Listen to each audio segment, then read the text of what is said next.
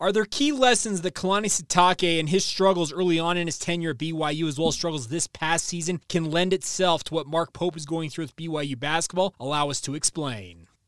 You are Locked On Cougars, your daily podcast on the BYU Cougars, part of the Locked On Podcast Network, your team every day.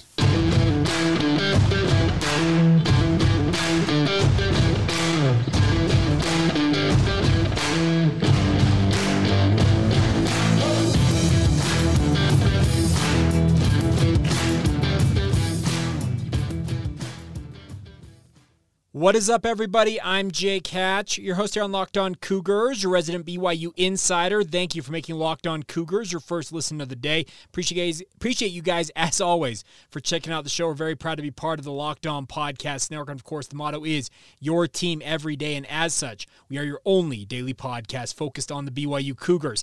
Today's title sponsors are friends over at LinkedIn. With LinkedIn Jobs, you can hire qualified candidates more efficiently and match open roles with people who have the skills, values, and experiences to help you achieve your 2023 goals. Post your job for free at linkedin.com/lockedoncollege right now. Terms and conditions apply.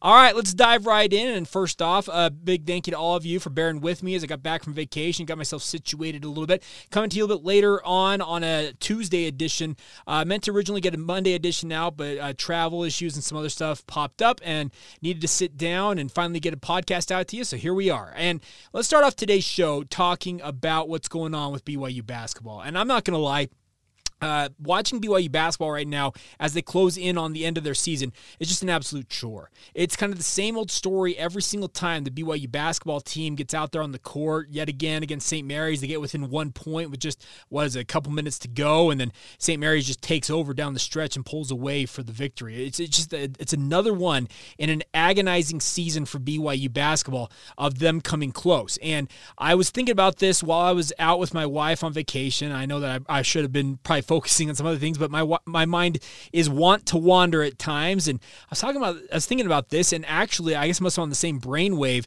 with Dave McCann from the Deseret News and also the Wise Guys podcast, Wise Guys shows, I guess what they call it. And he wrote a story for the Deseret News that kind of sums up a lot of what I was thinking over the weekend as I got ready to do this podcast. And what it is the overall gist of this is that Mark Pope needs to get with Kalani Sitake and understand what Coach Sitake has gone through during his time as BYU football's head coach to get things right, to get the ship righted with the BYU men's basketball program. Now, allow me to explain. I'm also, this is something you also can read, like I said, from Dave McCann.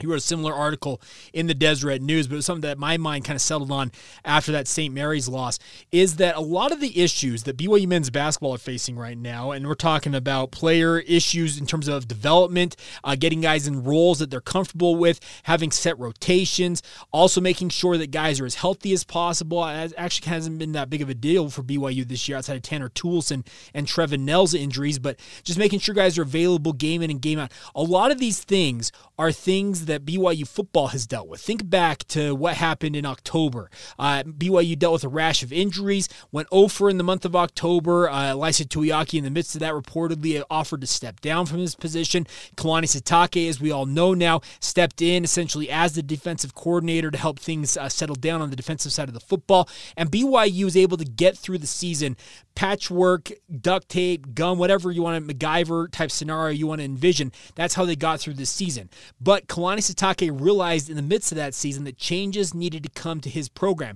This was the second time during Kalani Sitake's run as BYU football's head coach. He made tough decisions and made the call to move on from certain parts of his program, certain people in his program. Most notably this time, the defensive staff. Laisa Tuiaki gone, Ed Lamb gone, Preston Hadley gone, Kevin Kloon gone. Also, his top two strength and conditioning guys who had been with him from day one were out as well because of the injury issues.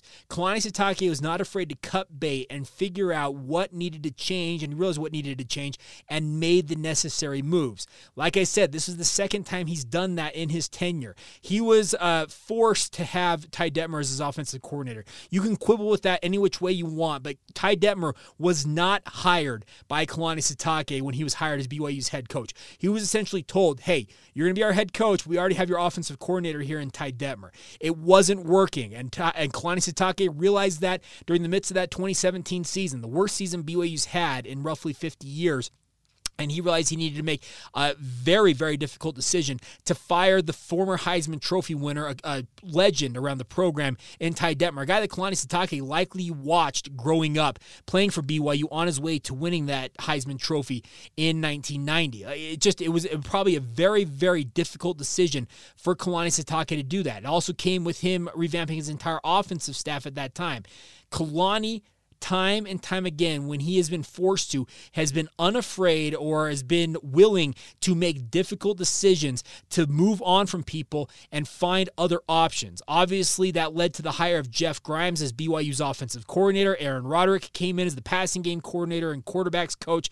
A few years later, Jeff Grimes moves on to Baylor. Aaron Roderick ascends to the offensive coordinator thing, and BYU's offense really hasn't missed a beat since that time. The hope is that with Jay Hill's hire as defensive coordinator for BYU and his new staff working with him, that they can get BYU's defense performing to a similar level of BYU's offense, where it's a consistent identity and you know exactly what you're going to get every single day.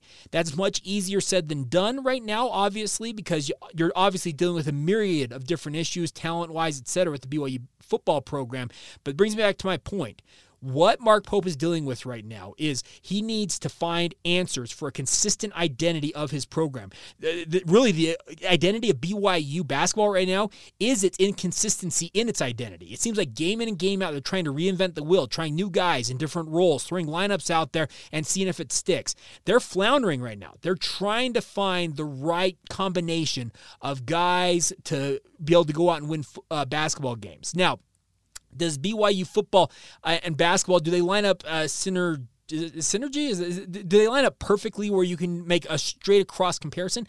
No, they do not. But the overall themes are what Mark Pope needs to draw from. And we'll dig more into that in just a moment, because I think there are a few things that Mark Pope can learn from Kalani Sitake, and I want to point out to those exact things that I think need to be identified with the BYU basketball program and rectified before it gets too late for Mark Pope, and we'll get to that momentarily. First, a word on our friends over at LinkedIn. Of course, they've been a big partner of ours for quite a while now, and as a small business owner or hiring manager for whichever company you might work for, you know that success in 2023 is all going to depend on the team members you surround yourself with, and that's why you need to check out LinkedIn Jobs, my friends. With LinkedIn Jobs, you can hire qualified candidates more efficiently by matching open roles with people who have the skills, values, and experiences to help you achieve your goals. LinkedIn Jobs help you quickly attract qualified candidates to your open roles with the targeting tools. They go beyond just the simple resume data by using insights from your job post company and their 875 million member profiles to put your post in front of the most qualified candidates. They also help you identify the most qualified candidates on LinkedIn Jobs and connect with them faster and for free, and makes it also easy to screen and rate applicants based on your job qualifications. All of this, by the way, in one platform. It's an all-in-one tool. Think about that. It makes it as simple as it possibly can be. And that is why small businesses are rating LinkedIn Jobs number one in delivering quality hires versus leading competitors. LinkedIn Jobs help you find the qualified candidates that you want to talk to faster. Post your job for free at linkedin.com/lockedoncollege. That's linkedin.com/lockedoncollege to post your job for free right now. Terms and conditions apply. Today's show is also brought to you in part by our friends over at Perry Homes. Whether you're looking for your first home or you're ready to upgrade to your dream home, Perry Homes has a house for you. For 50 years, Perry Homes has been Utah's premier home builder with communities throughout the state. They have many communities, home designs, and price points to help meet your needs. And if you're looking for anything, I'm pretty sure Perry Homes can find the answer for you. The best part is they got beautiful communities in Davis, Salt Lake, Tooele, and Utah counties, as well as multiple communities in Washington County near St. George in the southern part of Utah. They offer over 50 unique home designs, from ramblers to 2-stories to townhomes. They even have quick move-in homes that are available right now if you need to move immediately. And they offer generous financing incentives through their preferred lender as well if you want to get on that. So visit Perry Homes Utah to find what's new in Utah's finest neighborhoods. That's perryhomesutah.com. For 50 years, Utah has been coming home to Perry Homes. Thank you once again for joining us right here on Locked On Cougars and making us your first listen every single day. Make sure you check out our brand new podcast. It's called Locked On College Basketball. Everything you know about the college basketball scene in one place. Hear from big name experts, insiders, coaches, and players alike. Get ready for March Madness with Locked On College Basketball, available on YouTube and wherever you get your podcasts. All right. So, as I mentioned, there is a few things I think that Mark Pope needs to do to get BYU basketball back to operating with peak efficiency and hopefully get things turned around as BYU gets ready to join the Big 12 Conference. Because right now, BYU is not even competitive in the West Coast Conference. What confidence do you have of BYU basketball going into the Big 12 and being a competitive basketball program? If you do, let me know, because I don't see very many positives from this squad right now. I guess the one thing you can point to is, as Mark Pope's been pointing to all year long, we're young. Okay, coach, and I'm speaking to Mark Pope as if he's watching this podcast. Maybe he is, and we can talk more about this if he wanted to talk about it. But the biggest thing right now is BYU has played nearly 30 games this season. All of these freshmen, guys like Dallin Hall, Richie Saunders, even guys like Fus Traore, who is a sophomore, who's pretty much through his second season in this program, they're pretty seasoned guys at this point. This is not the first 10 games of a season, guys just coming fresh off the boat, essentially, and joining this program. There's none of that. At this point of the season, the whole being young excuse, it's overplayed, it's contrived, and it's worn out. It needs to die. It just got to go away. It has to go away.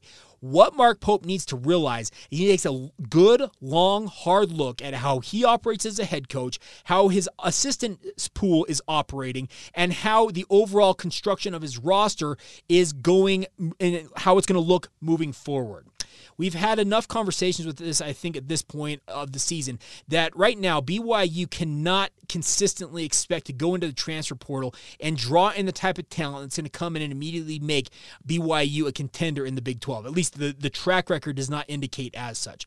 I know that they put together a pretty good squad that first year for Mark Pope, and had they had an NCAA tournament, who knows what they might have been capable of doing. But that team, that very first team that Mark Pope had, let's be honest, the backbone of that squad, TJ Haws. You can even count TJ Haws, Yoli Childs. They were program guys that had been in the program for 3 and 4 years and have built up to the point where they were star players. They also brought guys like Jake Toulson in, who were guys that had been at BYU, developed nicely at UVU, and then came back over to BYU. Another quote-unquote program guy. What BYU is trying to do right now, what Mark Pope's been trying to do, is try to put a quick Band-Aid on an issue of developing guys for the long term, and he's trying to kind of supplement that with quick fixes via the transfer portal. I know that in theory it's supposed to work well, but the roster construction for BYU is just not working. You have young pieces, and I use the term young. You have guys who are pieces that you can build around. Dallin Hall looks like a future star. I think Richie Saunders has got a great future in front of him. I think Fuseni Traore is absolutely phenomenal. But where in the world is the absolute big guy in the middle? Atiki Aliatiki is a cute project, but has he panned out to be anything more than a 10-minute-a-game guy? No, he is not. Fus Traore is 6'6", and it's awesome that he's as effective as he is at the height he is. But you're going into a league, speaking of the Big 12, where their big men are true 7-footers, and if they're not, they're 6'9", 6'10", and can absolutely leap out of the gym. You need to work on your roster construction, and you may be taking your lumps. You will be taking your lumps next year if you're BYU basketball. The other thing, skill development. What has happened to help BYU get to the next level with these younger players? What's happening with his coaching staff? Mark Pope might need to look at reconstituting his coaching staff a little bit. He was forced to make a change last year when Chris Burgess took the job and moved to the University of Utah, the program that it was his alma mater. It was a dream job for him to go home. He got paid a lot more, got a multi-year contract from Utah, blah, blah, blah, blah, blah. That forced a change. Hill Fennell joined the program at BYU and came highly, highly recommended. But the other guys have been holdovers from Mark Pope's first staff, and maybe he needs to look at revamping his staff a little bit. Now, I'm not saying he needs to fire anybody. I'm not saying that. I'm not calling for people to be fired, but he needs to look at all aspects of his position as BYU's head coach. How he operates in his own mind needs to reevaluate things. Kalani Sitake has talked about during his now going into his 8th season as BYU's head coach. He's talked about the fact he's had to reinvent himself multiple times. The first 2 years for BYU under Kalani Sitake, players were, the inmates were running the asylum, for lack of a better term. And Kalani realized that, hey, I can be a player's coach, but I've also got to be able to lock down on these guys and be able to give them that tough love at times. And has it been perfect in the 7 years so far that Kalani's been at BYU? No, it has not. But there are some, let's say, rumors out there involving BYU basketball of players not being held to standards that they are expected to uphold, if that makes sense. Different standards for different players, double standards in a way, if you will. And that is something that Mark Pope's got to clearly identify as what he is looking to do with his program. Is he going to be a player's coach? He's always kind of identified as a player's coach. He's a guy who played in the NBA and has worked with many great coaches during his time. He credits Rick Pitino as being one of his mentors. Rick Pitino, for all of his follies out there, he's a proven winner as a coach out there on the college basketball scene. And that's the thing about this, is there's a huge opportunity, it feels like, for a guy like Mark Pope to go and re-identify where he can be most effective as BYU's head coach. But he's got to take a good, long, hard look at what he is doing. Is it going to ultimately pan out the way that he wants it to? Only time will tell. And who knows what the future is going to hold. But the Big 12, it is going to ask a ton of him as a head coach to get this program to even a competitive level in the Big 12 conference. Right now, I've said it once, I'll say it again. If BYU is anywhere near competitive in the first 3 or 4 years in the Big 12 as a men's basketball program, it'll be a minor miracle, because there's just so much depth and talent amongst all the programs. Even the new programs coming into the conference alongside BYU boast all kinds of accolades, most notably, obviously, Houston, who has spent time as the number 1 team in the country. They have a Final Four team every year, it feels like, for the last couple of years. So there's a really, really tough, I don't know how to say this. There's a really, Mark Pope has got to buckle down and identify where exactly his biggest failings are, and he needs to work hard at rectifying those. And yes, the transfer portal is probably going to be a part of that. Will Mark Pope have to use maybe an opportunity to move some guys out and move other guys in? Maybe so. But he has to identify where he wants his program's identity to be built upon and build that identity. Like I said, the biggest thing for BYU's identity right now is the fact that they don't necessarily have an identity, in my mind. That's the tough part. That's a tough pill to swallow if you're a BYU basketball fan right now. So, getting back to my original point, exactly what Dave McCann also said, is that Mark Pope, he may have to go over and talk with Kalani Sitake and say, hey, coach, what exactly did you do to narrow in on what you could fix, and then obviously making the moves necessary that you felt like to make those fixes? What did you have to do? What was the process you went through? It would be a very beneficial thing, I think, for Mark Pope to go through that process. And I'm not saying that Mark Pope is going to be able to fix every single thing in this offseason. I highly doubt he's going to be able to, because there's just so much to fix with this basketball program. But he can learn from the example of the guy just down the street, literally just down the hill from BYU's basketball annex. You go right down to the SAB right there, to the BYU football offices, sit down with Kalani Sitake and say, Coach, you've been through this, I guess, call it a reinvention process twice before. Help me understand how you went about it, where you identified your biggest weaknesses, and how you went about rectifying that. And bring some of those stories, and bring some of those guidelines and lessons to your process as you try to reinvent this BYU basketball program. Is Mark Pope going to be long for BYU basketball? Only time will tell, but he needs to get things going in a positive direction. This is the worst season since Steve Cleveland's final year at BYU in 2005, 2004. They went 9-21. BYU's going to have a 500-ish record. They'll probably still be over 500 at the end of the year whenever it ends. But that's not good enough, especially considering how quickly out of the gate Mark Pope started at BYU. The standard was set extremely high, and he has failed to meet it the last 2 years, and now he's in danger of paying the price for it. That's the tough part, is that expectations, when you set them high, you have to meet those expectations every single year. And you start to fall short, and you start to backslide, essentially. You start to regress versus progress, progress. If you don't progress, you're regressing.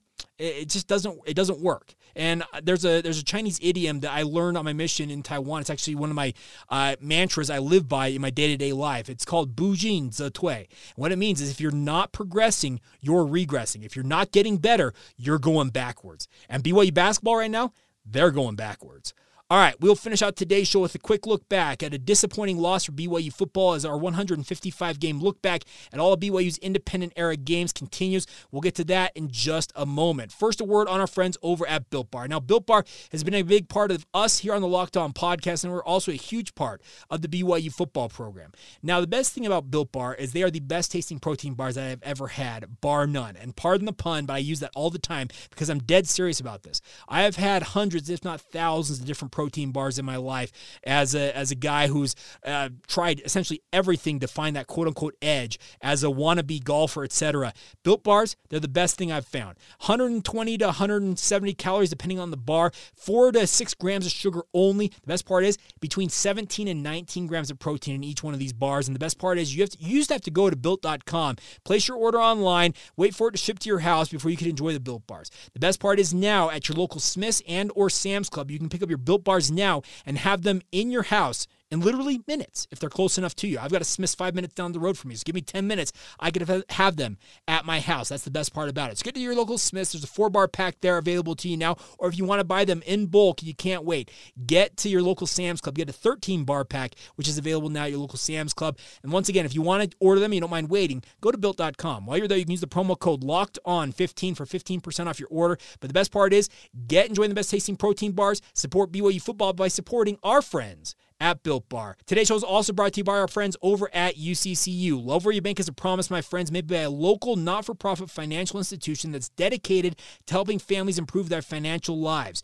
UCCU delivers on that promise. They pioneer new technologies to make banking safer, easier, and more convenient. They also are creating new products and services that add real value to their members. They're providing easy access to real local human beings who always give personal help or assistance. And there are many reasons to love banking with UCCU. And of course, the best way to know why you'll love banking at UCCU is to experience it for yourself. I can attest to this because I have been working with UCCU as my primary financial institution for nearly 30 years of my life. You don't take my word for it. Floyd K. of Nephi also shares this. UCCU is the best and what a banking institution should be about. They actually care about the members and go above and beyond to get you what you really need. They are the best. And I can attest to that because I agree with Floyd from Nephi. That's UCCU. Love where you bank. Thank you once again for joining us right here on Locked On Cougars and making us your first listen of the day. A big thank you to all of you for your support as always. Now, before we go on this edition of Locked On Cougars, let's actually talk a little more BYU football. Now, looking back at BYU and their independent era of football, the losing streak to Utah throughout almost the entirety of their independent era was just a thorn in the side of the BYU football program. We're talking about the 2013 loss for BYU. They were coming off a game that for BYU was very, very intriguing with the blowout win over Texas. Cougars were riding high. They're making the trip up. They weren't making the trip to Salt Lake City. They're actually hosting the University of Utah in Provo for their second straight home game, as they had started 1-1 on the season. And after thrashing Texas, of course, you're thinking, okay, could this BYU, they've lost 3 straight. Can they make it, can they get the win and obviously overcome the 3 times rushing the field the year before up in Salt Lake City? Well, Travis Wilson and the Utes had other ideas. Of course, if you remember the former Utah quarterback, he had 273 yards passing and 2 touchdown passes. Drez Anderson had 141 yards receiving to lead Utah to a 20-13 win over BYU. Now, BYU was stymied for the most part in this first half. Many of you might recall this game is actually one of the ones that kind of gets lost in the weeds. But BYU got within a touchdown when Michael Elisa scored on a 1-yard run with 5:13 to go in the game. And they're thinking, okay, there's a chance here. It's 20-13. BYU has clawed their way back into this game in the second half. They've scored 13 points here in the second half. And they've got to find an answer. Well, Taysom Hill got the ball back, and then Michael Walker intercepted Taysom Hill's pass on 4th and 13 to slam the door shut on BYU and ensure a 4th straight loss for BYU to the Utes. And it was one of those games that you just look back on, similar to many of these games in this rivalry series, how close, but also yet how far it feels like BYU was trying to get over the hump against the University of Utah. And that's the thing about this is it was a kind of a tale of 2 halves in a big way, because Travis Wilson owned the first half. I'm looking at here, 185 yards and a touchdown on 14 of 20 passing in the first half alone. But then Taysom Hill could not get loose running the ball like he had against Texas. Utah came in with a phenomenal defensive scheme to slow that down. But in the second half, he came alive a little bit in this game. He ripped off a 41-yard run to set up a field goal by Sorensen that cut the lead to 13-3. They got a second field goal in the third quarter to make it 13-6. You're thinking, okay, here's a chance. And they had a chance to just get into this game. They got within 7, and just a disappointing man, that interception by Michael Walker, I can remember watching that. I was in the press box that game, if I recall correctly, watching that game. I can just remember him intercepting that pass. And you're like, yet another one. Just one of those games that you're like, what could have been once again for BYU? And we talk about the rivalry series against Utah throughout the independent era until Kalani Sitake got over the hump, as we will talk about probably in a couple months' time now as we continue to grind through all of these. It was just kind of that you could never seemingly, if you're BYU, get over the hump against Utah, and it led to all kinds of consternation for BYU fans. And we all know this. Any of you who watched that series, watched the independent era for BYU, know how disappointing it was to be a BYU fan during this era, because it just felt like in so many ways you were so close, but also yet so far. We'll talk more about another game tomorrow on the show, where actually this was an interesting season for BYU, because if you go back through, and we're going to grind through all of this, is that this was the one season, the lone season, that Taysom Hill was BYU's guy the entire year and gave tantalizing hints of what he had the potential to be. Obviously, the other seasons for him in a Cougar uniform were all disrupted due to injury. This is the one year that he really showed, okay, Taysom Hill can be a true superstar. And they started to rattle off some wins. We'll talk about one of those as we continue with this look back on our next edition of Locked On Cougars. So until then, thank you once again for making us your first listen of the day. You guys are absolutely phenomenal. Once again, apologies for the delay on getting a podcast out this week, but we'll make up for it. Trust me. We will start grinding through these. We need to talk some more about the Big 12 versus Pac-12 stuff that's going on. It continues to roll on. New stories out there seemingly every single day about where the Pac-12 stands, who their media rights partners options are. We'll talk about that, how it relates to the Big 12 and BYU. We'll get to that as well as the week progresses here. And of course, BYU basketball getting ready for senior night against USF. And like I said, can Mark Pope get the ship righted? Only time will tell. So once again, thank you for joining us. Make your second listen now our friends over the Locked On Big 12 podcast. Josh Neighbors does a great job getting you up to speed on everything going on in the Big 12 conference. Get that free and available wherever you get your podcasts. It's also available on YouTube. So until next time, have a great rest of your day, my friends. This has been the Locked On Cougars podcast. See ya.